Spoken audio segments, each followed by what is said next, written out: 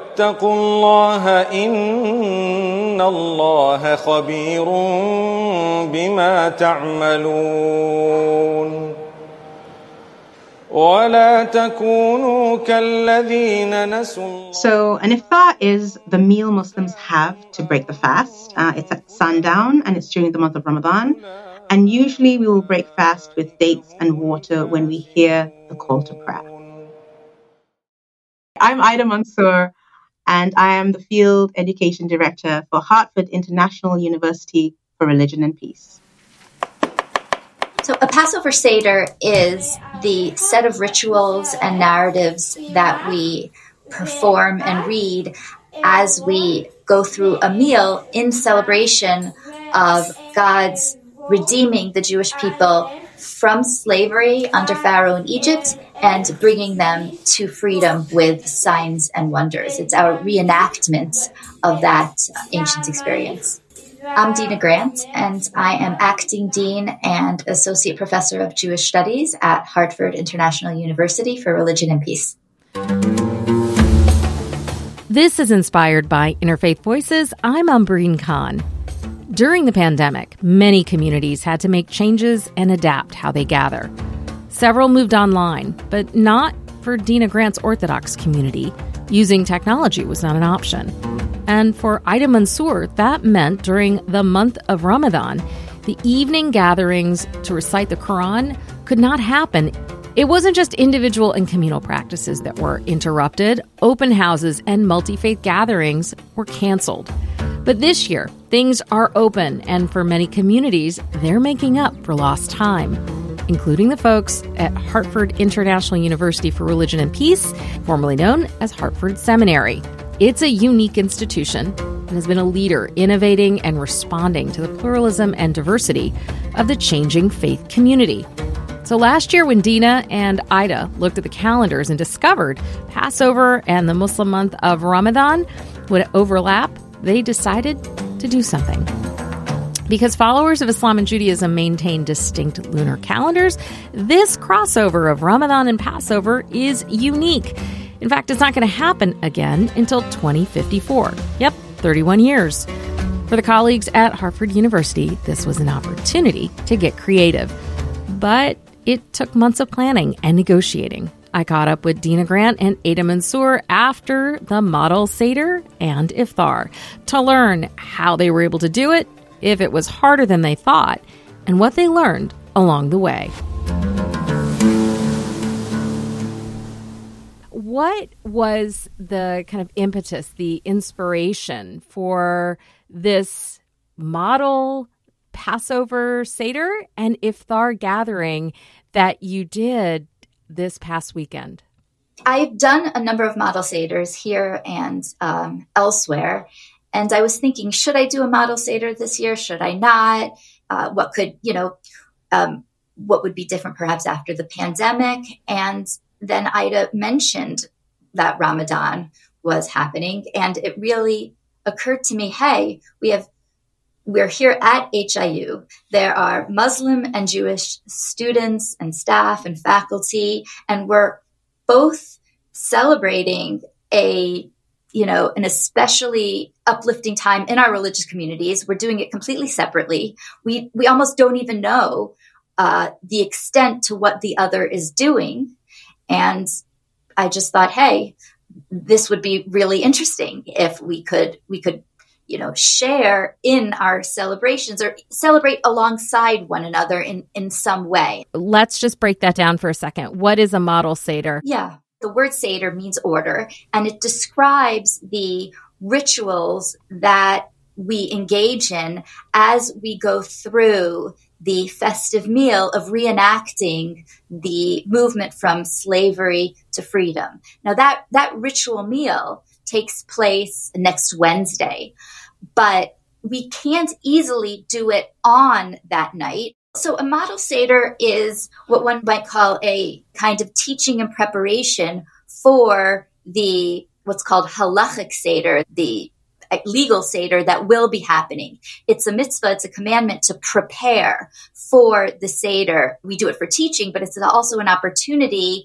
for me to get in the framework and in the mindset for fulfilling the commandment of having a halachic Seder. We're doing these rituals that have been happening for hundreds and hundreds of years. So to keep it fresh and to keep it more relevant, it's important to think about something new, a new learning that can come out of these ancient rituals. Ida, is there anything similar that happens within the Muslim tradition? It was interesting. I was talking to Deena while we were preparing, and she asked me the same question. She said, so what do you do? And so we have dates and water. And she said, okay, we could do that. And then I said, so I originally come from Sri Lanka. And in Sri Lanka, we have soup as, sort of a starting point because it's light on the stomach. And in the soup, we have, it's a chicken broth with wheat and barley. And she said, oh, we can't have chicken. So so we came to this compromise in terms of, let's have lentil soup. And so we usually have a soup. And then we pray the sunset prayer. And then we come back and have the meal. The meal depends on where you are. I mean, if you were in Sri Lanka, for instance, you probably would have rice and curry and that kind of thing. A lot of my African-American colleagues love fried chicken, and so do I, by the way. And they'll have fried chicken and fried fish and various foods like that. And then, people from the Indian subcontinent, a lot of them will have a lot of fried foods, like samosas and pakoras and those kinds of things. So that's so it depends on the culture where you come from in terms of what you would eat. One thing that we found interesting was when Ida and I were preparing what to eat and when to eat, it got really complicated. She wanted to make sure that, of course, that they eat right when the fast concludes, which I think was 7:09. Mm-hmm. 2/3 of the Seder happens before the actual meal. So you're eating celery, perhaps, you're eating parsley, and you're waiting to eat for a bunch of hours. And we knew that we couldn't do that because people were going to be sitting there hungry. And so we had to figure out how to modify the Seder in a way that would allow for people to eat. And it was kind of fun trying to figure out how to get that done. How did you do it? So the Kiddush is where you sanctify, you do this every Friday night and for any holiday, you sanctify your meal with wine. So the first thing you do is have wine, then you basically do all of the rituals for a couple hours, and then you have the rest of your meal.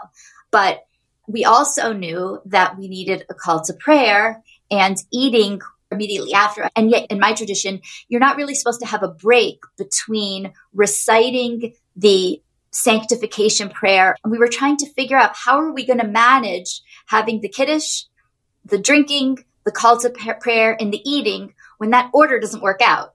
We conferred with a rabbi who was helping us lead it, and we kind of did part of the sanctification prior to the call to prayer. We then did the call to prayer, and then we did the last moment of the sanctification right after the call to prayer. And then everybody ate, which was wonderful. And it seemed to work really well. Did everyone know what to expect? We didn't know what to expect, actually. So this is the first time we've done this.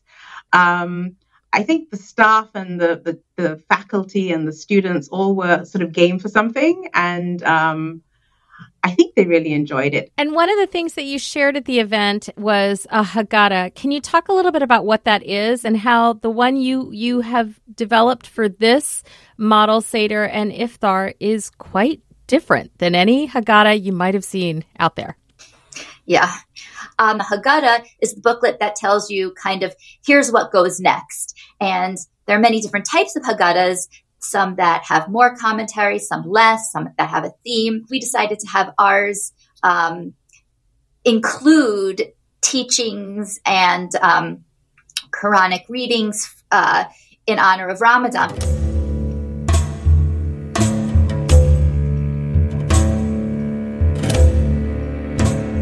We wanted to make it kind of relate in one way or another to the Seder as well. So we had our typical ritual order, but of course we knew we needed to do Ida's wudu and maghrib I So never pronounced that right. So wudu is the washing before we pray, and then the call to prayer. And so for those who have never, sort of seen how Muslims pray, we also invited people to come and observe if they wanted to. How did the Muslims react to inviting others to watch them pray? I think that, they were very welcoming. I'm curious how people react to seeing both the Jewish and Muslim or Islamic scriptural references together in a Haggadah. Like, what was the reaction to that? So for me, it was, and for the community, so we're talking about the 4 questions that people ask, and it's about the Seder, it's about the Passover, it's about Pharaoh, it's about Moses. And so, we looked at the part in the Torah that talks about this. And we also realized that almost identical, very similar verses are in the Quran. And I think for many, it was like, oh my gosh, see how similar they are in terms of describing Pharaoh, in terms of describing Moses, peace be upon him. And one of the really interesting things when I spoke to the rabbi, I said, sort of we mention Moses in the Quran at least 136 times. And it was like, oh, sort of we have Moses in common. So it was a nice thing to do. And it was a nice thing. We had a Muslim student read the answers, the translation from the Quran. And I think it was a very moving moment for everybody. Mm. Deena, what was the reaction among the Jewish students to see those parallel scriptural references? I guess I can't emphasize how surprising it is when we talk about the 4 questions, which are, why is this night different than all other nights? And the answer is in the Haggadah, the answer is in, our scripture. It didn't even occur to me that the answer would be recorded in the Quran. So I think it was just this wondrous, happy surprise for everyone and me as well.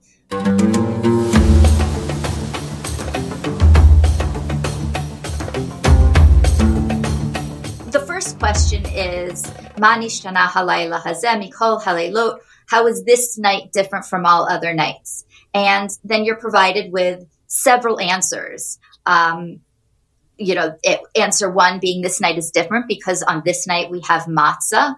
On all other nights, we have chametz, we have wheat. We'll have another kind of question of why on this night do we dip twice when on other nights we don't dip at all. And dipping on the Passover Seder is kind of a sign of luxury, as a reenactment of the movement again from slavery to luxurious freedom. And why do we recline tonight when on other nights we just sit normally? And again, the answer is similar, where we are expressing our freedom and the luxury of freedom. And that's a reminder about God's redemptive nature, that he provided us this freedom. So you have these questions of why do you recline? Why do you dip? Why do you eat matzah? And then in a Haggadah, the answer is pretty much given in the next paragraph, which begins with Avadim Hayinu, we were slaves in Egypt and God took us out of slavery. And so that's the paragraph in the Haggadah, the Jewish answer. But as Ida mentioned, that same sentiment is recorded in the Quran. So we were able to answer those questions with a reading from the Quran.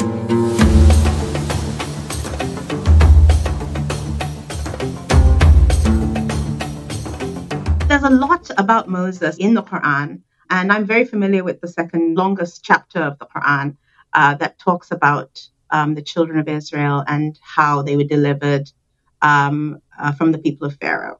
So it kind of just fit together very, very nicely. And for listeners, tell us what that chapter is.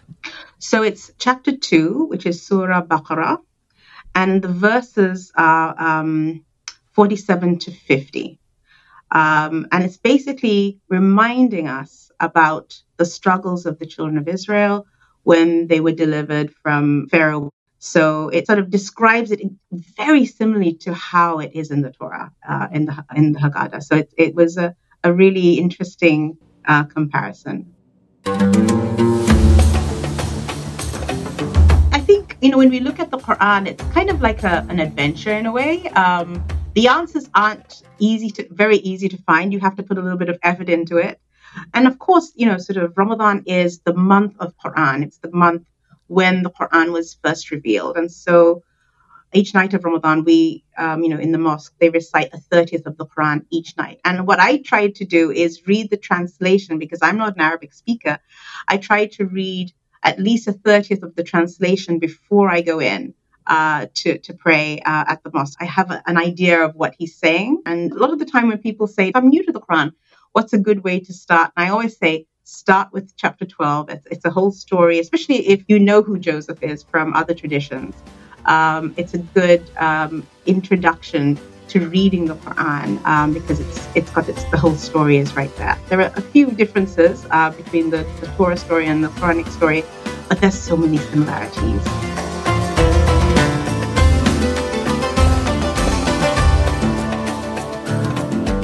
You're listening to Inspired by Interfaith Voices. We'll be back after this short break, continuing my conversation with Deena Grant and Ida Mansour. Stay with us.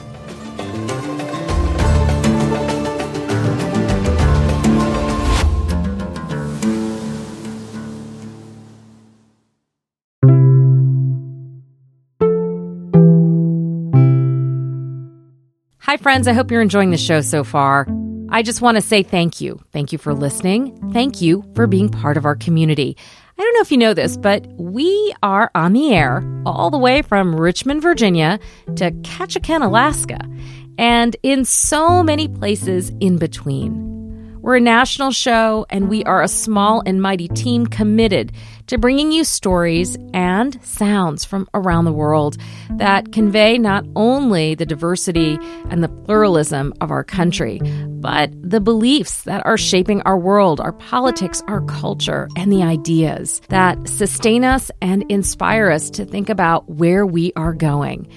And that brings me to this question. If you value us, if you enjoy listening and appreciate what you're hearing, I want to ask you to take a moment to consider becoming a sustaining member of Interfaith Voices, or make a one-time donation at interfaithradio.networkforgood.com. That's interfaithradio.networkforgood.com. Thank you, and let's get back to the show.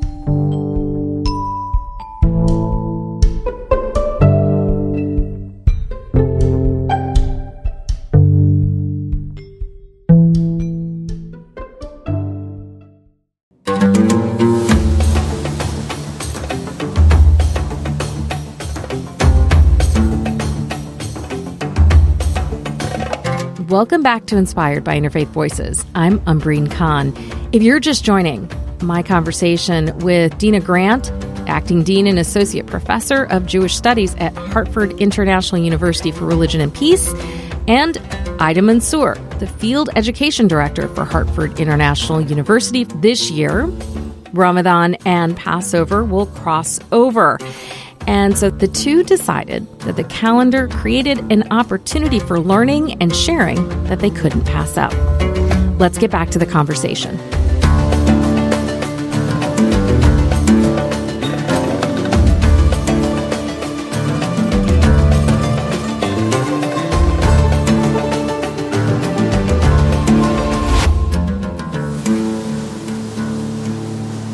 How do these holidays become opportunities to go back to these ancient stories?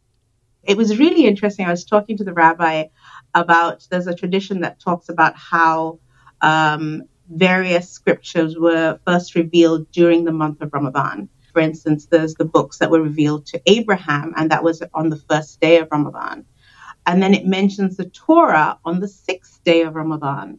And I was talking to the rabbi about this, and he said, yes, in that tradition, the Torah was first revealed on the 6th of Sivan, which is a lunar month. So it's interesting that it's the 6th of that lunar month. And so that was really interesting to me. When I'm talking to Deena, we were talking about we start the fast at dawn. Many will say, oh, you start at sunrise. And I have to always correct them and say, no, we start at dawn, which is quite a bit earlier than sunrise. Mm-hmm. And then, we were talking about how do we know when it's the dawn? And in our scripture, we're told, it's when you can tell the difference between a white thread and a black thread without artificial light. And Deena was saying, well, we have the same thing. It's between a white thread and a blue thread. So there are lots of these little details that are so similar and so interesting.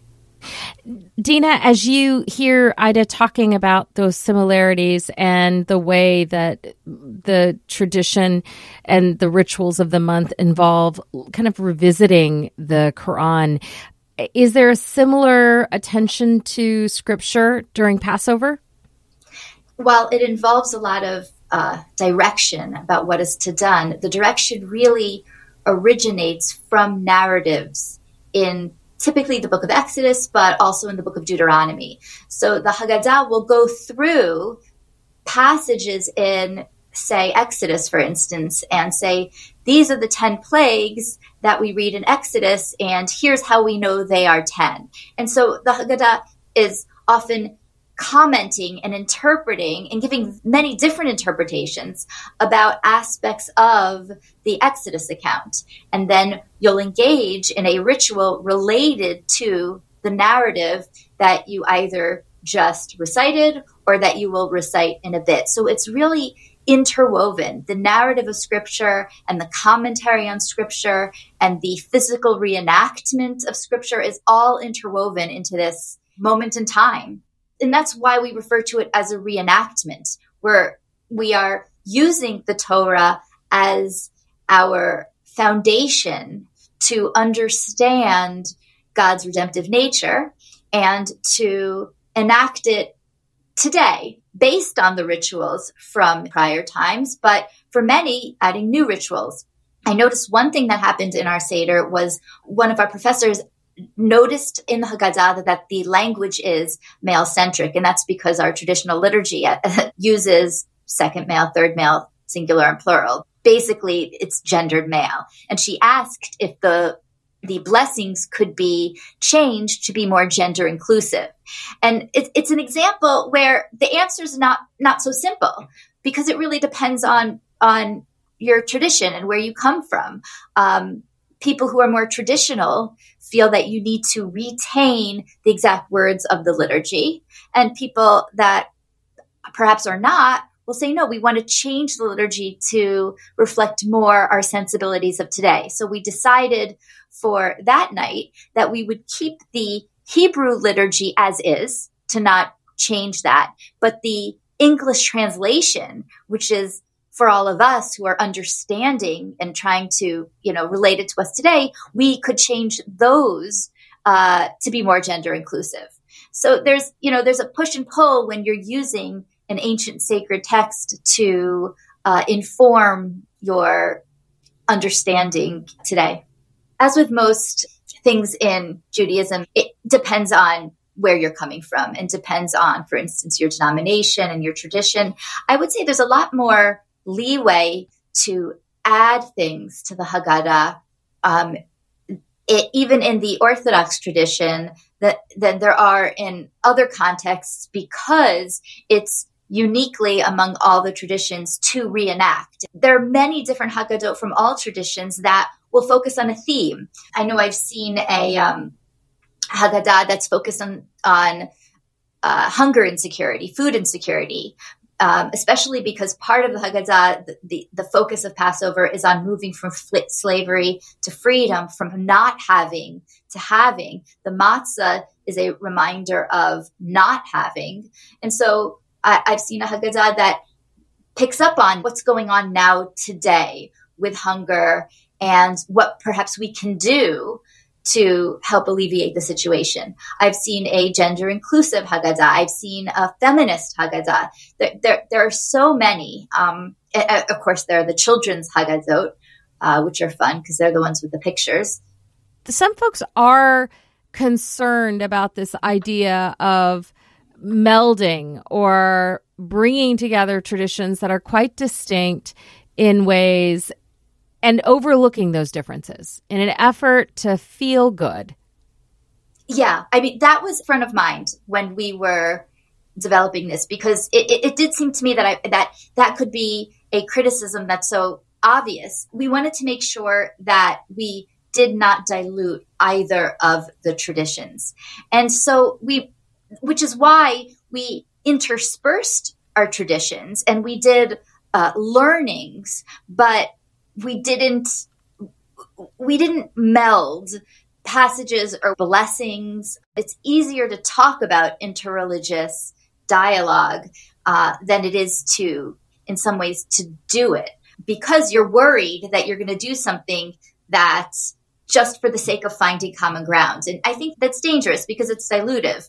You know, if you try to focus only on your commonalities so that people feel good and so that you feel good and you're only focusing, oh, hey, look how similar this is. Look how similar that is. For the Seder, we were able to see differences. People were, I think even I was uncomfortable with my not knowing of certain things. And part of interreligious engagement is sitting in that uncomfortability. And so if we diluted it and if we merged it so that we would all be comfortable, I don't think we would be doing what we're out here to do.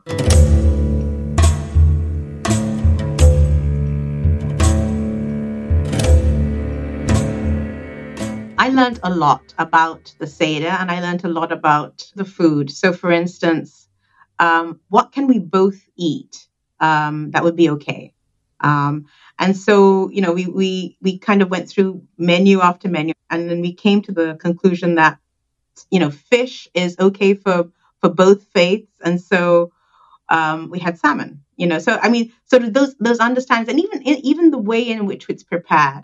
How does food keep kosher? You know, sort of in terms of it should be prepared in a kosher kitchen. It was a lot of discussion and learning about the other. Even in terms of the Islamic side, you know, sort of, okay, this is halal, this is kosher.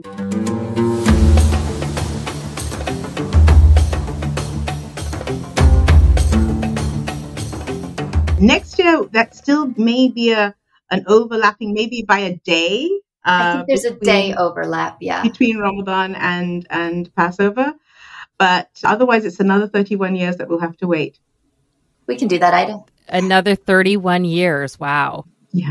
So one of the things I wanted to mention was that initially, when we started making the Haggadah, you know, we were thinking of putting the Arabic script for the Adhan and for the Quran, etc. And then I kind of took that out because it has the word of God in it. And we had this conversation. Well, so actually we kept the name of God as it is written in our liturgy. We kept that out as well. We used the kind of traditional acronym because we were handing these Haggadot out. And I think similar to your tradition, when you have the name of God written on something, you can't just throw it out. So we kept the name of God out and used an acronym instead. And you generated a news article in the Hartford Courant. We did. It was quite a surprise to see that on the day. We hope that by learning, teaching, and doing, we can model for others that it's okay to talk to somebody about their religion. It's okay to be uncomfortable. And I was really excited that it was in the Courant because, you know, we've already had people email us asking for advice, asking for our Haggadah. That's really a part of our mission. This happened on Sunday. Muslims and Jews gathered to share rituals and to learn. Did the global conversations or the global instability, especially in the Middle East, did that come up? We prepared responses in case somebody wanted to bring it up. But this is exactly why I think we need things like this, because there are problems and there's a lot going on, but what's going on in Israel is not everything. It's important that when you can, to come together and engage and create relationships, because once you have relationships, it does become easier.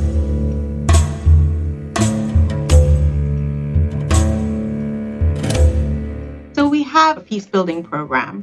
And the director of the peace building program, we actually enlisted her to have a facilitated dialogue about Israel-Palestine.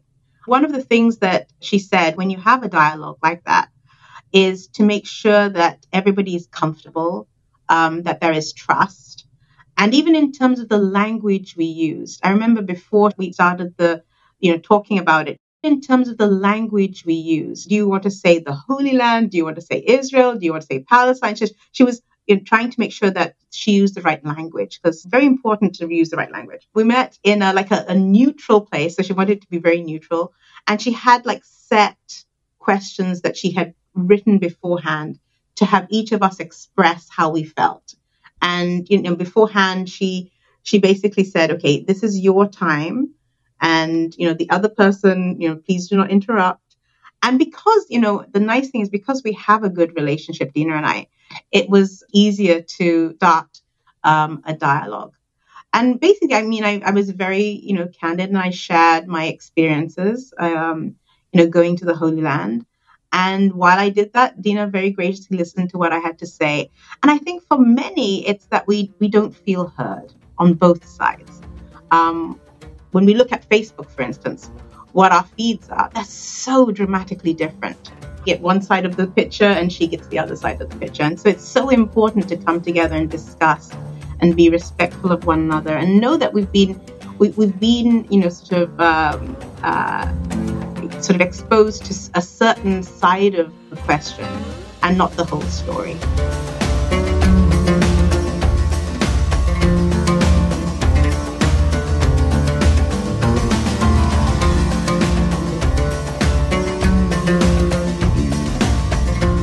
Ida Mansour is the Field Education Director for Hartford International University for Religion and Peace.